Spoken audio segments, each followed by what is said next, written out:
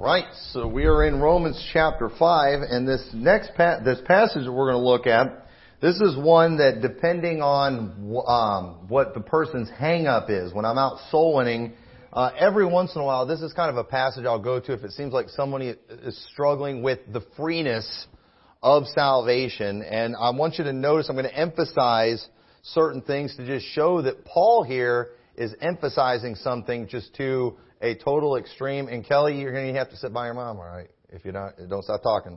So getting distracted up here. But Romans 5:15 says, "But not as the offense, so also is the free gift.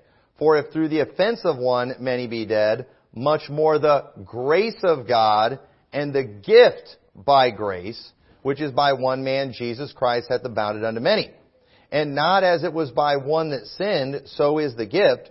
For the judgment was by one to condemnation, but the free gift." And I would encourage you, if you use these soul winning, maybe underline these things so people see these. I have it underlined here in my notes. "Is of many offenses unto justification. For if by one man's offense death reigned by one, much more they which receive abundance of grace and the gift of righteousness shall reign by one, Jesus Christ. Therefore, as by the offense of one judgment came upon all men to condemnation, even so by the righteousness of one the free gift came upon all men unto justification of life. For as by one man's disobedience many were made sinners, so by the obedience of one shall many be made righteous." One person's obedience brought righteousness, not yours. Not Christ plus yours. One man's obedience. "Moreover, the law entered that the offense might abound, but where sin abounded, grace did much more abound, that as sin hath reigned unto death, even so might grace reign through righteousness unto eternal life by Jesus Christ our Lord." And folks, that passage right there, I think says as much as you can possibly say about what we believe. It emphasizes it. I mean, it's repetition. It's overemphasis. I mean, it's just over and over again. It's like he's trying to drive a point home.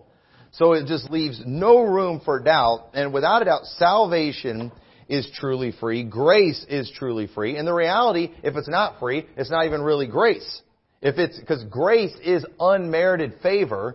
Therefore, if you put merit on it, then it's not grace. Grace has just ceased to be grace if that is the case. And so I want to preach a message tonight, though, warning everyone about people that churches like ours are very likely to encounter. These people, they're all over the internet. They love to come in to churches, stir things up. And I've talked with pastors about some of these people because sometimes people connect these people to me. Okay? And listen, when people hear free grace, I hope they think of Tommy McMurtry. Okay? Because I am definitely a free grace believer. However, I hope when people come across free grace one-uppers, as I'm going to call them, I don't want them to think about me. But unfortunately, they kind of do. And I hear about stuff that goes on with these people. I know from trusted sources what they can do and how they operate in these churches. And they frustrate me greatly. But let me just say, when it comes to this free grace, okay, they call themselves free graces. I'm not quick to accept labels, especially if they don't have a clear definition attached to them. And I do want to say, but at the same time, when people ask, "Hey, are you replacement theology?" Well, I like this. Well, how do you define replacement theology? Or if you're, whatever. I like, well, how do you define it? Like they'll say, "Do you believe the reprobate doctrine?" Well, how do you define the reprobate doctrine? Because again, there's Calvinist reprobate doctrine, there's New IFB reprobate doctrine, there's old time reprobate doctrine. So you got to define these things for me before I will accept the label. So what I did, if you look up free grace according to Wikipedia, I will say, if you're asking me if I'm a free gracer, according to Wikipedia, 100% so. So let me read their definition. It says, "Free grace theology is a Christian soteriological view which holds that the only condition of salvation is faith, excluding good works and perseverance, holding to eternal security." Okay, I wish we had some verses on that. Oh wait, it's not of works. It's a gift of God. And we have plenty of verses, but we're not going to take time to, but this, it goes on to say, free grace advocates believe that good works are not the condition to merit, as with Catholics, to maintain, as with Arminians, or to prove, as with most Calvinists, salvation, but rather are part of discipleship and basis for receiving eternal rewards, unlike hypergrace. This soteriological view distinguishes between salvation and discipleship. The call to believe in Christ as Savior and to receive the gift of eternal life, and the call to follow Christ and become an obedient disciple, respectively. Free grace theologians emphasize the absolute freeness of salvation and the possibility of full assurance that is not grounded upon personal performance. So, I agree with that completely. I think that explains it good, and I love how it distinguishes, unlike Arminians, unlike Calvinists, unlike hypergrace. So, I mean, this is good. Yeah, stamp that label on my forehead. When you say free grace, you mean what's explained right here, for sure. Now, it drops some names in here. I don't know much about these people. I don't know anything about some of these people. But it says Norman Geisler has divided the view into a moderate form and a more radical form. The moderate form being associated with Charles Ryrie, and the more strong form with Zane Hodges. And so I don't know anything about those people. I just know that Charles Ryrie recently got marked by one of these free grace one-uppers, and that kind of got some stuff going in the free grace online community that is filled with nut jobs, okay? And so again, I'm not going to defend Charles Ryrie's salvation. I don't know anything about the guy. But here's the thing about these free grace people. They are constantly exposing everyone. I will probably get exposed after this sermon, all right? If I don't choose my words very carefully, I will get thrown into hell by these people, because that's just kind of how they are, and it's very, very frustrating, constantly throwing everyone in hell. But I can say with confidence, I do believe in free grace, and I know many examples of these people, though, who claim this term, who kind of claim to be these champions of free grace, who are really big troublemakers, and they kind of make us look bad. A lot of these people too are doctrinal. They go into churches too, where, let's just say, admit it, in a lot of IFB churches, we've got saved men behind the pulpits, but they're also doctrinal novices. Okay? I hate to say that about IFB because I love the IFB, but you know what? Most IFB pastors ought to be ashamed of their inability to defend what they preach. And I think it's sad. And let me tell you, more and more of these IFB preachers, because they are so politically motivated instead of being doctrinally motivated, they are buying into bad terminology. They are aligning themselves with bad people. And what's happening is you've got these foaming at the mouth free gracers that are extremely lewd and lascivious that come into their churches, and they're all saying the right things while foaming at the mouth and causing problems. And then in the meantime, you have your people who look like Christians, who act nice and sweet, who are saying all the wrong things. And it's like, naturally, who do you want to side with? The lewd, foaming at the mouth guy saying all the right things, or the nice-looking, sweet guy saying the wrong things? Now, obviously, if you know the truth, if you know doctrine, well, then you're not going to stand with the smiling, sweet guy. But at the same time, these people who've not been taught to defend anything, they typically end up kind of gravitating towards those who have an appearance and a form of godliness. And as a result of it, their message is getting very mixed up. And so in the meantime, there's some of these guys that I think are getting pulled in the wrong direction. They're getting pulled over by some of these people that repent of sins and use a lot of bad terminology, or kind of John MacArthur-esque type people, and they're kind of getting pulled in that direction. People like me are trying to say, hey, this is wrong, but the problem is I'm saying stuff that sounds too much like the people that are foaming at the mouth, causing problems, being wicked, just stopped smoking pot last week, and they're ready to straighten the pastor out. And so it's like, I just kind of wish these people would shut up. It's just like, hey, can you try to get your act together? And that's why, too, it's important. Our testimony matters, folks.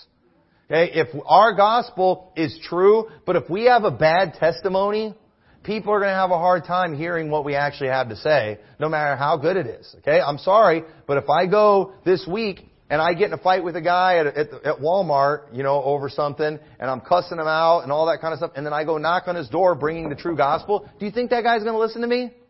No, he's not going to listen to me. I don't understand why. My gospel's right. He don't care. Okay? All he knows is that's the guy that beat me up because I, got to the last Hershey bar before him or something like that. Our testimony matters. Our testimony says something. And we need to care a little bit more about these things. But again, the problem with these people I'm talking about, their problem isn't that they're free grace believers.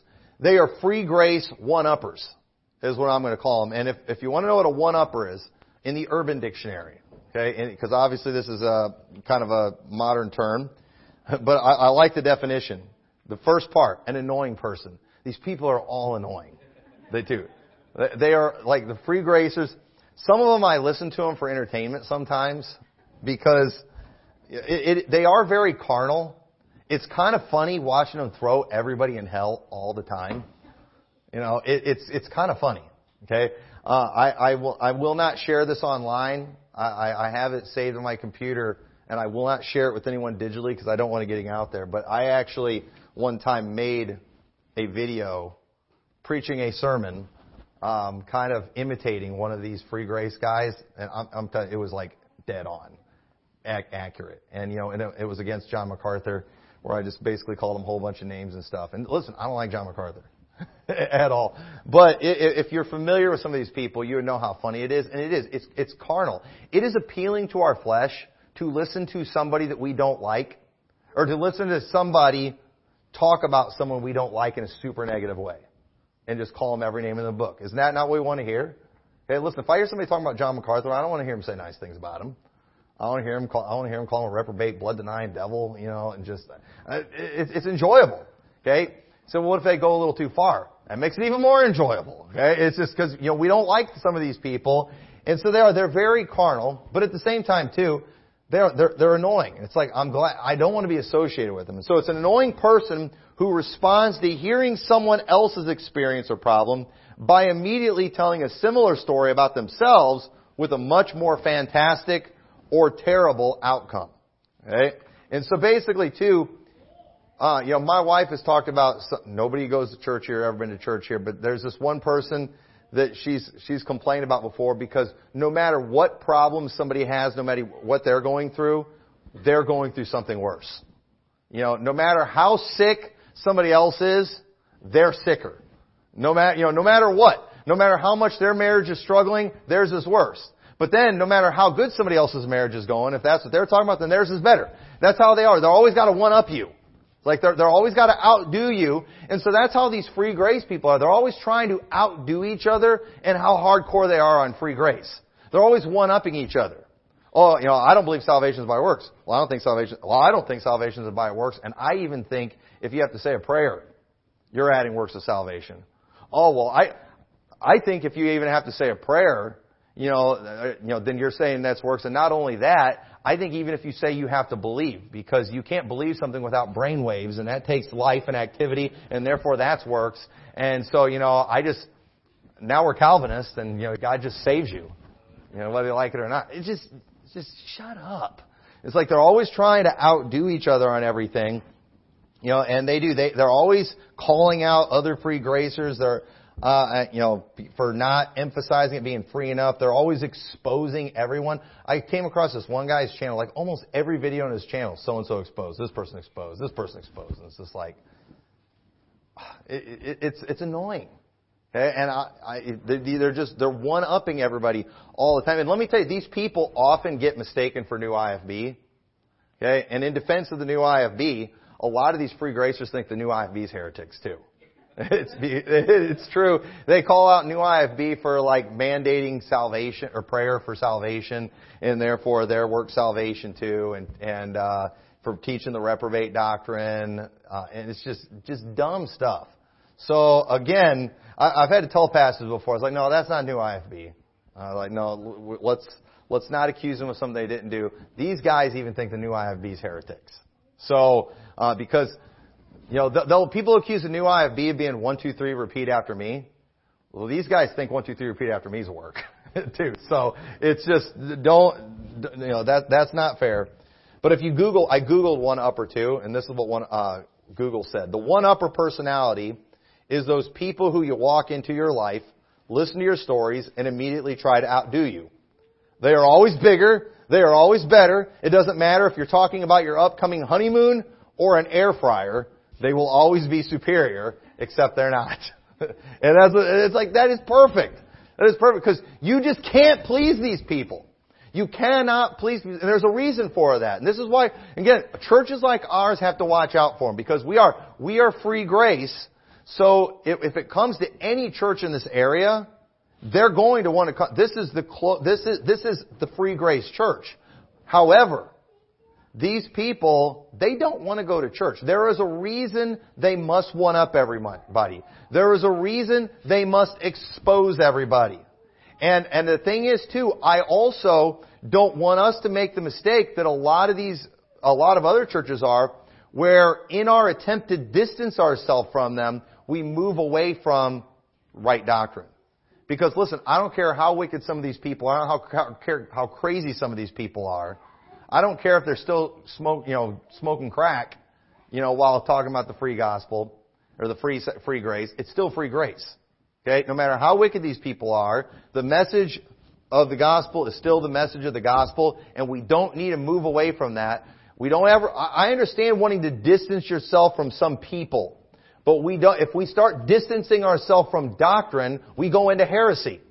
And that's where we got to watch it. There's been people too that have gotten bent out of shape and mad at the new IFB, and in an attempt to distance themselves from the new IFB, they distance themselves from the doctrine, and you can't do that. Because the doctrine's good. The doctrine's good. You might not like the people, you might not like certain things, but if you distance yourself from the doctrine, then you're going to go into heresy. And the thing is too, they'll try to shame people like me and churches like ours by emphasizing the craziness of some of these internet. You're saying the same thing as them. Well, I can't help it. This just happens to be true. Here's the question: do I act like them? If I'm acting like them, then get all over my case. But until then, leave me alone. And so I've ignored people like this for a long time because I'm glad they teach salvation right, but I'm tired of hearing stories of them causing problems, and I'm tired too of some of these problems getting connected to me. I'm tired of preachers too, when they have these people come through their church, they're like, hey, do you know this person? It's like, why do you think I know them? Because they're an idiot, and it's like, no. But they do. They're idiots, but they're very mouthy about some of the same things that we believe. And again, I am not going to I'm not going to change on doctrine just so I don't get associated with these people. But I am going to call out the wickedness because that goes on. And I also want to teach these things too because preachers, they need to understand you can't move from doctrine just to try to disassociate yourself with certain groups. You'll end up going into heresy. And I definitely don't want to get closer to the Calvinists. I might not like the foaming at the mouth free gracers, but I definitely don't want to be with the Calvinists, for sure. I don't like either of these groups, and so I would go as far as saying that the ones I've listened to, their salvation doctrine is the same as what we preach here, but that's it. All they have is salvation doctrine. They've got nothing else. Many of these people too are not even fit to be members of a good church. While they're able to preach a clear gospel, they are novices when it comes to any other doctrine. And let me remind everyone, as a church, you become a part of this church when you are saved and baptized and you choose to join up with this church. But when you join up with this church, we as saved people who are already saved, we are working together to try to become more like Christ. We're trying to become better, and we're also trying to advance the kingdom of God. And we are not just soul winning, but we are also teaching everyone to observe all things whatsoever Jesus commanded. That's what we are doing as a part of that kingdom. And in Hebrews 6:1 says, therefore, leaving the principles of the doctrine of Christ, let us go on unto perfection, not laying again the foundation of repentance from dead works and of faith toward God, of the doctrine of baptisms, the laying on of hands, and of the resurrection of the dead, and of eternal judgment. And this will we do, if God permit.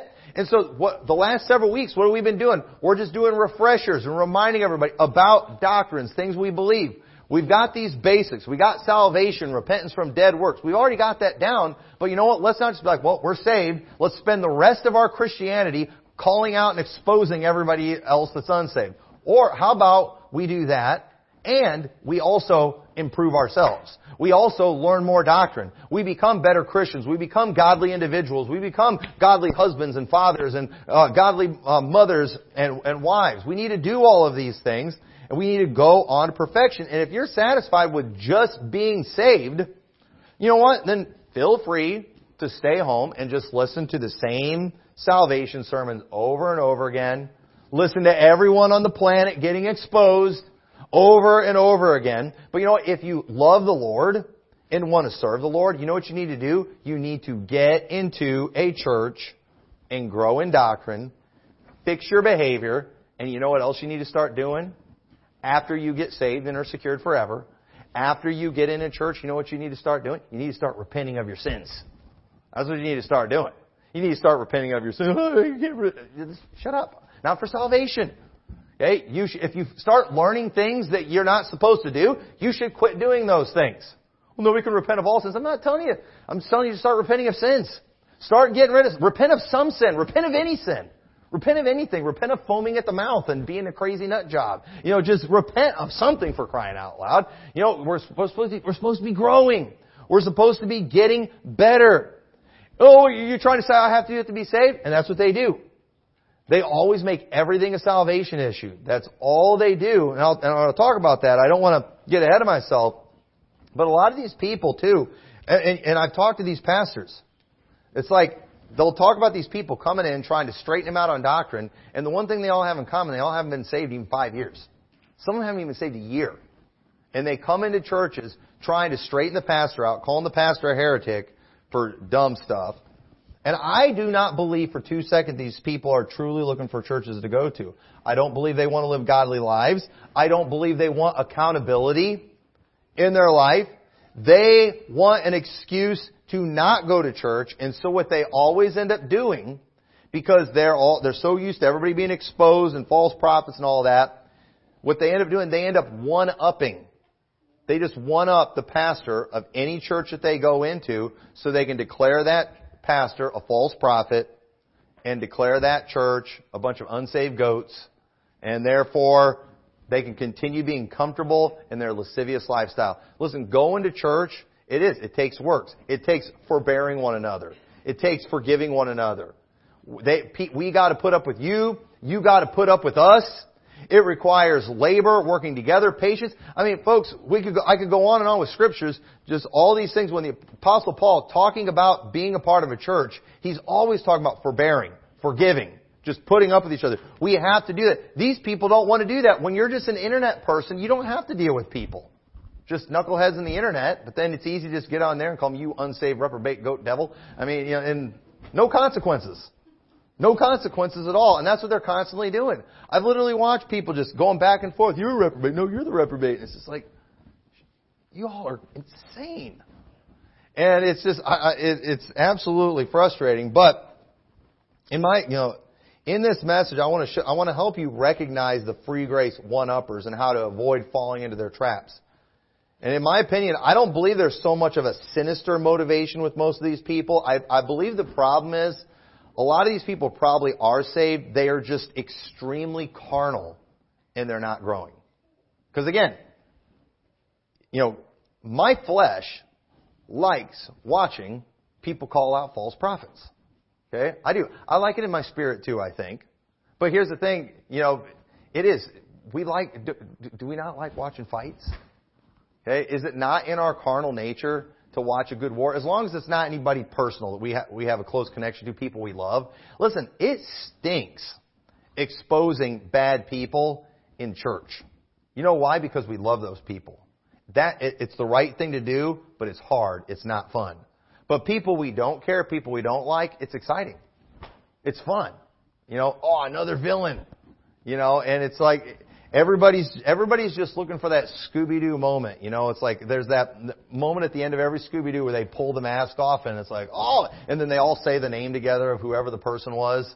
And it's just like these people, they love it when a preacher comes along and rips the mask off. And, oh, Tommy McMurtry. Who knew? Who knew, man? It's exciting. That's what everybody wants to see all the time. It's carnal. Okay, it's carnal. Now, you all wouldn't enjoy that because, you all love me and I love you. But at the same time, there's all kinds of people on the internet. Oh, I didn't see that coming. Wow. I'm going to share that video. People need, just like go watch this episode of Scooby-Doo. You'll never believe who the monster was. It's like you'll never believe who the next false prophet was. It's just, this is carnal stuff. And these people have no skin in the game because they've not been in a church. They've not made any sacrifices. They don't have any love for people. But, real life Christians that go to real life flesh and blood churches, this is serious business. And we need to watch out. We don't want to fall for these people's foolishness, the traps. But marks of the free grace one-uppers. Okay, turn over to Ephesians chapter 2. But the free grace one-uppers make everything a salvation issue. They make every doctrine a salvation issue. They turn it into that in an argument. Okay? It's like, as a pastor, it's very important that I teach Christians how to live godly lives. They don't want to hear it, so they try to make it a salvation issue. But look, Ephesians 2:8-9, for by grace are you saved through faith, and that not of yourselves. It is the gift of God, not of works, lest any man should boast. For we are His workmanship, created in Christ Jesus, unto good works, which God hath before ordained that we should walk in them. Now, listen, Ephesians 2:8-9 proves what free gracers preach about salvation. But as a church, we understand, hey, we didn't get saved because of our works that we did, but God has ordained that those of us who are saved, that we do some good works. So you know what we do as a church? We get together and we try to provoke each other to love and good works. Not forsaking the assembling of ourselves. Because we want to do good works. Because that is God's will for our life. But they do this typically because they're typically doctrinal novices. They refuse to grow as a Christian. They refuse to learn about holy living. They refuse to learn about perfection. And even Titus 2. They all know Titus 3 verse 5. Not by works of righteousness which we have done, but according to His mercy He saved us by the washing of regeneration, renewing of the Holy Ghost, which He hath shed on us abundantly through Jesus Christ our Savior, that being justified by His grace, we should be made heirs according to the hope of eternal life. They all know this verse. This is a faithful saying. And these things I will that thou affirm constantly, that they which have believed in God might be careful to maintain good works. These things are good and profitable unto men. So right after that verse that makes it as clear as anything how salvation is not about works, Paul is saying, hey, make sure you constantly affirm that people do good works. Why? Not because they'll keep you saved. Well, you think I got to do the good works to stay saved? No.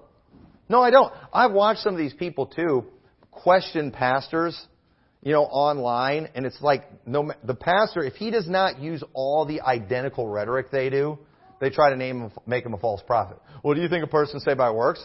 Pastor, no. Oh, well, do you think a person has to, if a person is saved, that they will do good works? Well, no, not necessarily. Oh, well, what do you think if a person gets saved and then they fly airplanes in the World Trade Center saying Allahu Akbar, that they're still saved? And the pastor's like, well, they probably aren't saved. Work salvation. Works-based justification. It's like they're always asking these tricky questions to trip pastors up, and sometimes they take the bait and fall for it. Because listen, if I see some guys flying airplanes in the World Trade Center saying Allahu Akbar, I'm going to think, I don't think those guys are saved. Anybody else going to think those guys are saved? Oh, you think a person, in order to truly be saved, can't ever fly planes into a building? I definitely don't think you should. I'm going to get to why I feel. I think it's appropriate for me to feel that way. I think it's appropriate for me to feel that way. But here they'll bring up all these things. But notice too, after he tells them affirm constantly, maintain good works, he says, but avoid foolish questions and genealogies and contentions and strivings about the law, for they are unprofitable and vain.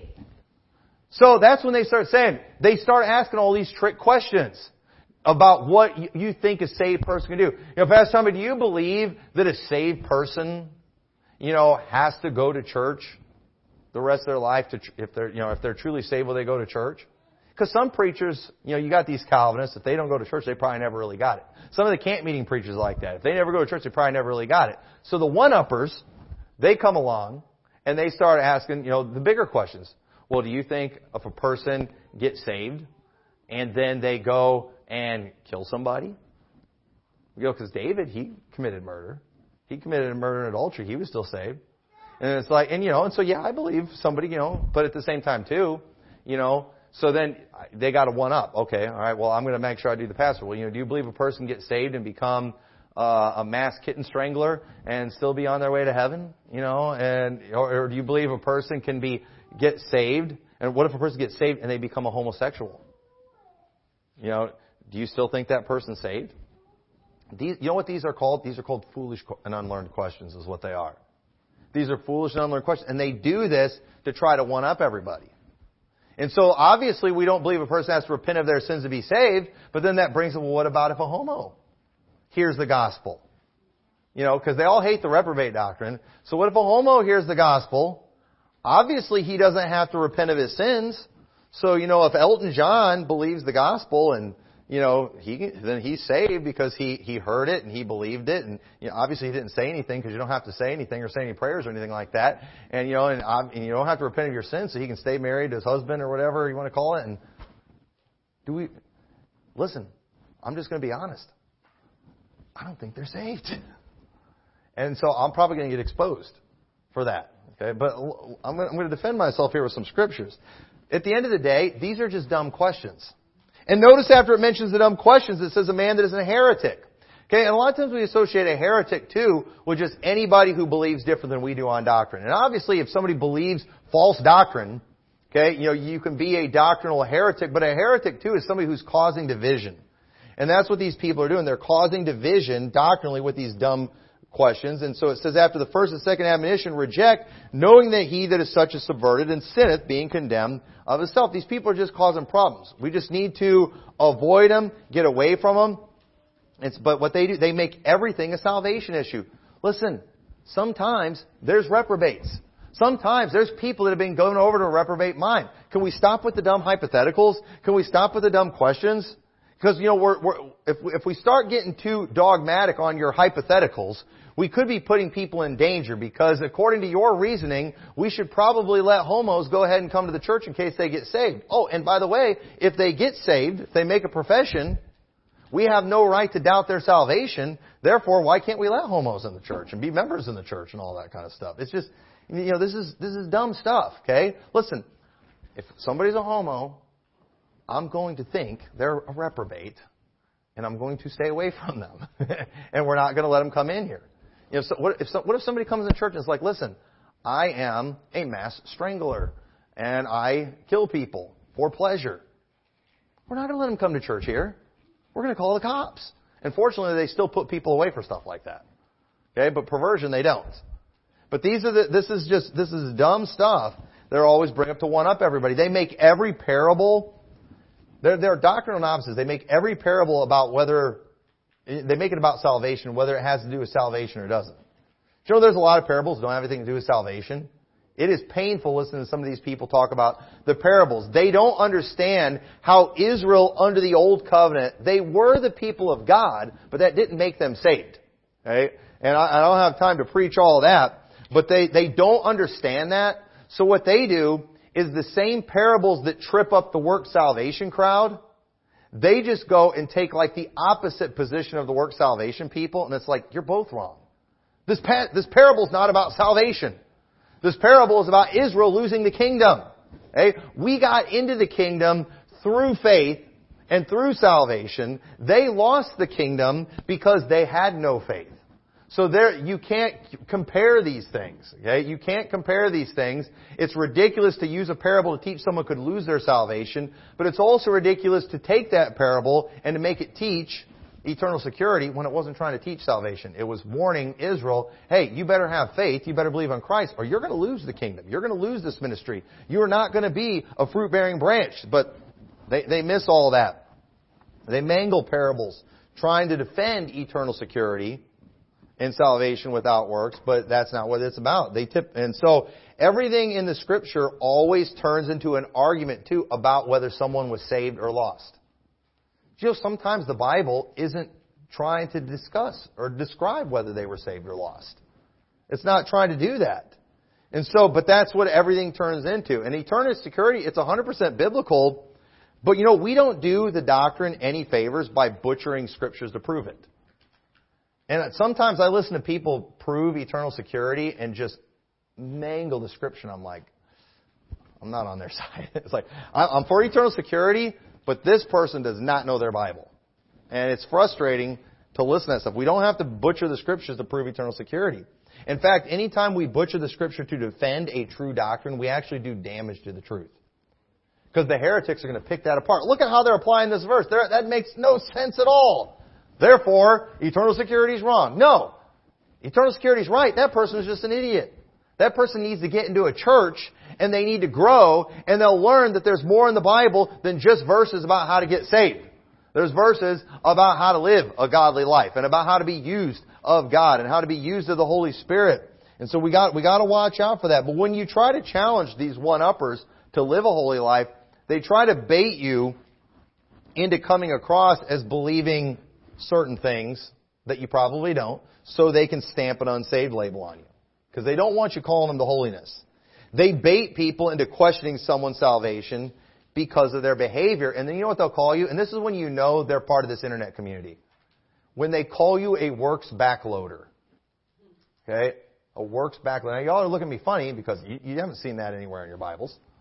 Okay, you know, but that's you got to know the internet community, all right? And they accuse you of being works backloaders. Now, you know, anybody know what a works backloader is?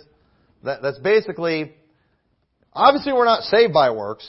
However, if you get saved, you will do the works, and therefore, okay. Now, first off, that's not necessarily true.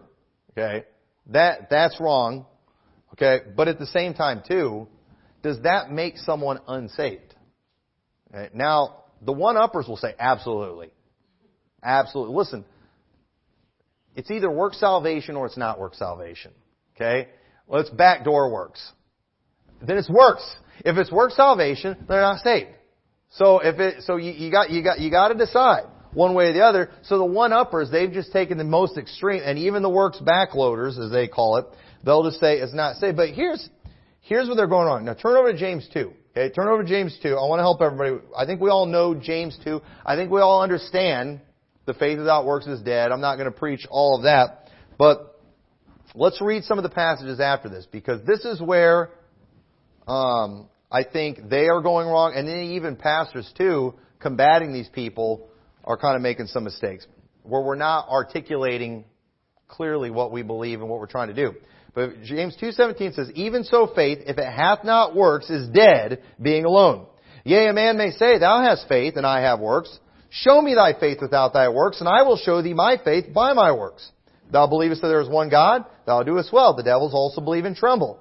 But wilt thou know, O vain man, that faith without works is dead? Was not Abraham our father justified by works when he had offered Isaac his son upon the altar? Now, let me just stop right there. One of the reasons we know this isn't talking about how someone gets saved is because the Bible is very clear. Abraham was saved years before that. Okay, it was years before that.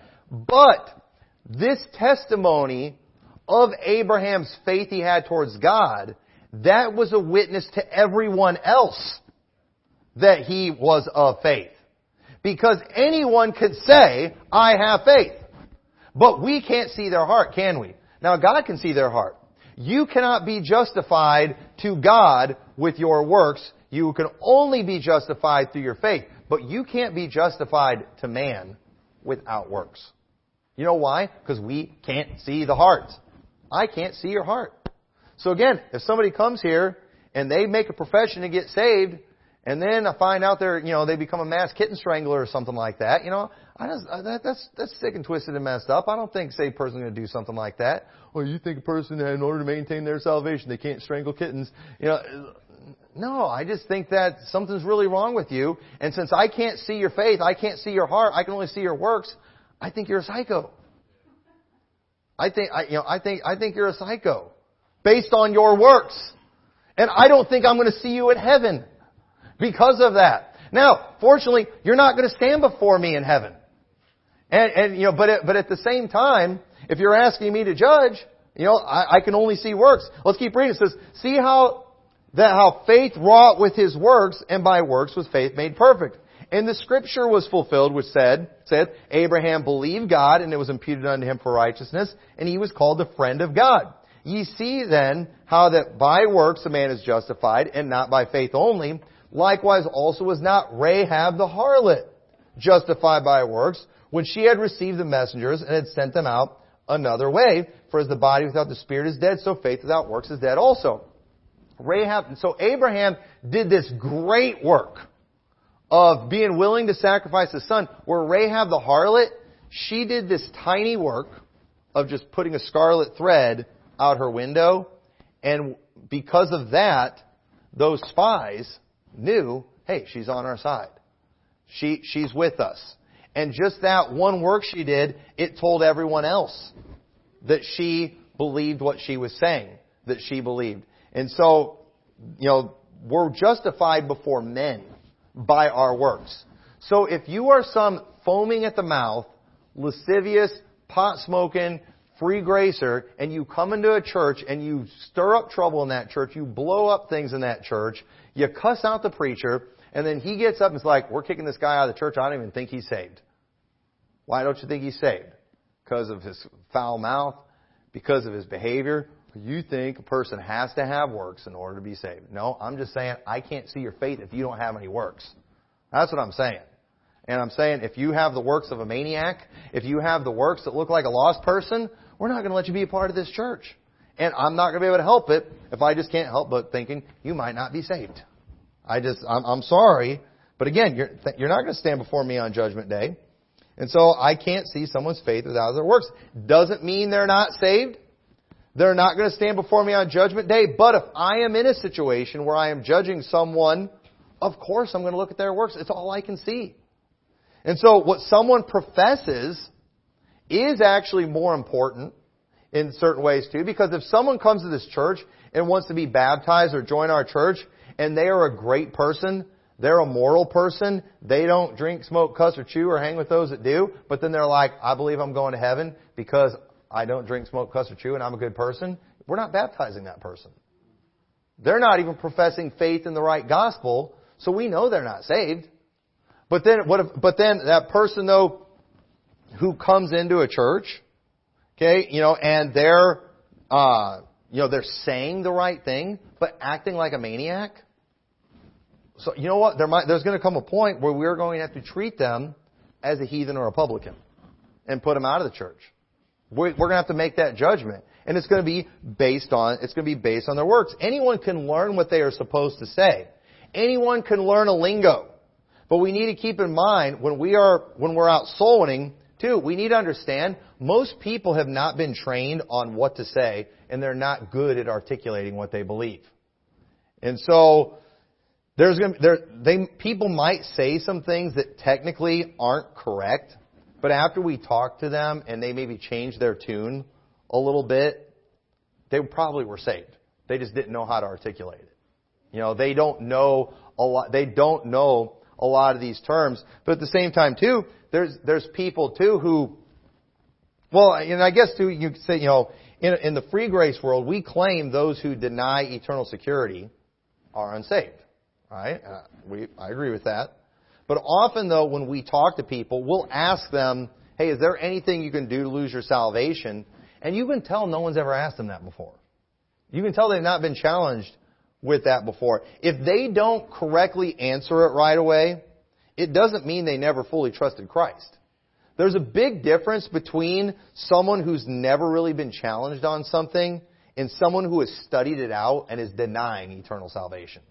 There's a big difference between that person. If I hear some preacher get up, I studied this out, I've been studying this for years, and I have come to the conclusion that a man can lose his salvation, I'll say, I don't believe that guy's saved. But that person who hasn't been at church much, they haven't been trained, they haven't been taught what to say, maybe it's been years since they got saved, and they're just not ready to give all the right, answers right away. When you're asking, do you believe a person's going to be saved, and and if he goes out and strangles 100 kittens, is still going to go to heaven? Well, I don't think that person's saved. You know why? Because you just gave them a hypothetical where you asked them to justify someone. Well, all we can see are works. Okay? And that's what you used. You used works, and so of course they're probably going to say something like that. So often preachers too, though, they get baited into preaching a works-based justification simply because they are convinced these people aren't saved based on their works.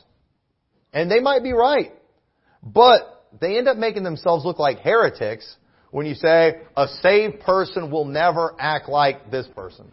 Well, you don't know that. Because first off, sometimes saved people get in the flesh pretty bad. Sometimes saved people too are saved, but they haven't been trained well. They haven't been taught. And you got to give some patience with some of these people. But these ones that are just like this said after the first and second admonition, they just want to keep pushing it. When you just can't give them an answer that satisfies them, they're looking for a fight. And they will. They'll come into churches like this and they start asking weird questions. They start going into weird hypotheticals. And these are the kind of things we need to avoid. And good night. How do I have this many notes left in my sermon? I'm going to have to quickly cover the rest of this. But listen. Just advice for people out there, when you come across these, don't say that people are lost and not saved based on James 2 and their lack of works. But just say, this is what all we need to say, and this is what I would say. I am not able to see someone's faith without their works. And based on their works, I think they're as lost as a billy goat in a tornado. And I heard a preacher say the other day that he thought somebody was lost as a billy goat in a tornado because of the language and stuff they were using. And this guy is right on repentance. He is right on salvation. But he was just saying, based on that guy's language, I think he's as lost as a billy goat in a tornado. But you know why? Because he's judging his works. He can't see his faith. He can't see his faith. And so, how could a truly wicked person too, who is preaching the right gospel, still be saved according to Scripture? Well, we've got a verse for that. Being justified freely by His grace. Romans 3:24. Through the redemption that is in Christ Jesus, whom God has set forth to be a propitiation through faith in His blood, to declare His righteousness for the remission of sins that are past through the forbearance of God. To declare, I say, at this time His righteousness, that He might be just and the justifier of him which believeth in Jesus. Where is boasting then? Is it excluded? By what law? Of works? Nay, but by the law of faith. So listen, you fall into a doctrinal trap when you try teaching a works-based justification before God. Just say, if they put their faith and trust in Christ, they are justified before God. But, based on their works, they're not justified before me. But, fortunately for them, they will not stand before me on Judgment Day. And if they stand before Christ, having put faith in Him, they will get into heaven based on the work of Jesus Christ. How could somebody that wicked still go to heaven? Jesus. Yes, a wicked person can be saved and go to heaven if they have believed on Christ. You better believe it. When we stand there on Judgment Day and we've seen Christ and we watch wicked people go into heaven, and we will be one of those wicked people that go into heaven, everyone will know the reason that wicked person got into heaven was because of the blood of Jesus Christ. But in the meantime, while we're down here on this earth, we're probably going to get it wrong. We're not always going to be the best at picking out who's saved and who's not saved. You know why? Because all we can see is works. And anybody can repeat back the right facts to say, somebody listens to my preaching long enough, they're going to know the right answers to the questions. But does that mean they believe it in their heart? No. No, that doesn't mean they believe it in their heart. And if they don't believe in their heart, it won't do them any good. So, let's keep things accurate. Grace is free. Salvation is not of works. People who are wicked after they get saved can still be saved if they believed. Because you don't lose your salvation. And you aren't guaranteed. It's wrong. Preachers make a mistake when they try coming up with some standard that every saved person will live up to, a timeline that every person who gets saved will follow. You can't do that. There's always going to be exceptions. That is wrong. Preachers need to stop falling into the traps of these clowns. Okay? No, just say, you know what? I'm glad that person's saved. They're wicked. They caused a lot of problems in this church. They're not welcome in this church. We don't want them here. And you know what? Just tell the whole church, you know what? The fact that we're going to see that crazy foaming at the mouth nut job in heaven, if they get into heaven, it'll be because of the blood of Jesus. You better be trusting in the blood of Christ to get you to heaven and not your own works. But in the meantime, if you want to stay in fellowship here, get your act together. Don't act like these people. And so I'm going to skip the point about the free grace one-uppers lingo and how to identify them. But the backloading, where the back door works, all that kind of stuff. But the hypothetical situations, we already covered, but the foolish and unlearned questions, we need to avoid those things.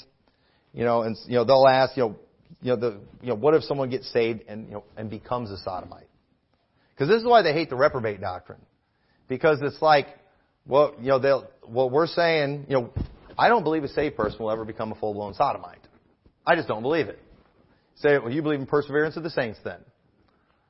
No, I'm not a Calvinist. I don't believe in perseverance of the saints. I just don't believe a saved person is ever going to become a sodomite. I can't help it. That's just the way I feel about it. And again, if somehow a sodomite gets in, it'll be because of the blood of Christ. But in the meantime, you know what? It's okay for us to just stay away from certain things and stay away from. There is such a thing as a reprobate. And I don't have time to go into the scriptures on that. I probably should have done two sermons on this. But look, Matthew 18:17 says, and talking about dealing with conflicts, and if he shall neglect to hear them, if this guy will not listen to the church, you tell it to the church, but if he neglect to hear the church, let him be unto thee as an heathen man and a publican. Treat him like a heathen. Oh, he's professing faith in Christ. He's acting like a heathen. He will not be governed. So you know what? He might be saved, but sometimes you have to treat people like that. It doesn't mean for sure they're not saved. But sometimes when people won't get their act together, we have to move forward and operate as if they're unsaved. And so, again, I'm going to skip the point too about how they try to outdo each other on the easiness of salvation. Again, listen, this idea of trying to teach that calling on the Lord is a work. If anybody ever asks you the stupid question, and it's a stupid question, do you think a person has to pray a prayer or call for salvation? Listen, that's a stupid question you ought to avoid. You know what you should just respond to them? Say, do you believe that if somebody calls on the Lord and asks for salvation, that God won't give it to them? Okay? Because listen, I believe for whosoever shall call upon the name of the Lord shall be saved. So why would I tell somebody you don't need to do it? Isn't that kind of dumb? I mean, so that's the question you need to ask. Just don't even answer that question. Who has to say prayer? This is foolish contention. No, you ask them, do you believe if somebody calls on the Lord, believing in their heart, that God won't save them? If He will save them, because Jesus said, him that comes to me I will no wise cast out, why would we tell somebody you don't have to come to Him? It just seems like it. But you know what they're doing? They're one-upping us. They're trying to one-up us. They're trying to, because they need us to be false prophets so they don't have to go to church. So they don't have to have accountability. It's just dumb stuff. And in 2 Peter, it talks about those by whom the way of truth shall be evil spoken of. And sadly, and let me tell you something, these preachers that are falling for these traps and are going into John MacArthur-esque language and a Calvinistic terminology and going into these false, they are accountable. They are accountable. They are wrong. They are wicked for doing that. And some of these people might not be saved. But at the same time, too, I'm tired of people like that making the way of truth to be evil spoken of. The free grace, like we defined, is exactly what the Bible teaches. And no matter how crazy some of the people are associated with it, we cannot veer off from that. Baptists have got to stop trying to distance themselves from the doctrine. Just distance yourself from the people. Just distance yourself from the people. It's okay to do that. People are not... When you think of a doctrine, if you think of a man, something's wrong. When we think of doctrine, we should think of the Bible. But you know what carnal people always want to do? They always want to talk about a man. You know why? Because they're trying to... Because you can't shame me with this Bible, but you can shame me with men. You can for sure shame me with men. Yeah, there's a lot of people out there I don't want to be associated with, I wouldn't want to be named with, and things like that. You know, but we can't let when people... I shouldn't name... I don't want to name these people. I don't want to give them credibility. But I was like, when you talk about free grace, if you're thinking of YouTubers, something's wrong. When you think about free grace, you should think about Romans 5. When you think about free grace, you should think about the Apostle Paul. And that's what I think about when I think about free grace. But you know what false prophets do? They don't want you thinking about Paul. So you know what they do? They're going to point out the YouTube nut jobs. They're going to point out those people. It's a distraction. Don't fall for it. But in the meantime, too, let's not be like David, who because of his sin gave great occasion for the enemies of God to blaspheme. And there's a lot of people out there who are preaching things that are right, but they're living wicked lives, and it's making truth look bad. And I don't want to do that.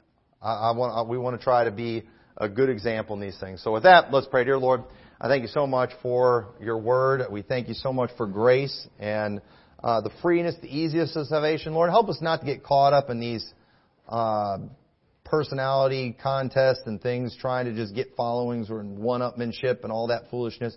But help us just to proclaim the truth. And Lord, I pray you'll help us to grow as Christians, to grow in our doctrine and our behavior, and help us to grow spiritually as a church. Help us to put a good face on these doctrines and help us to represent them accurately and have a good testimony. In your name we pray. Amen.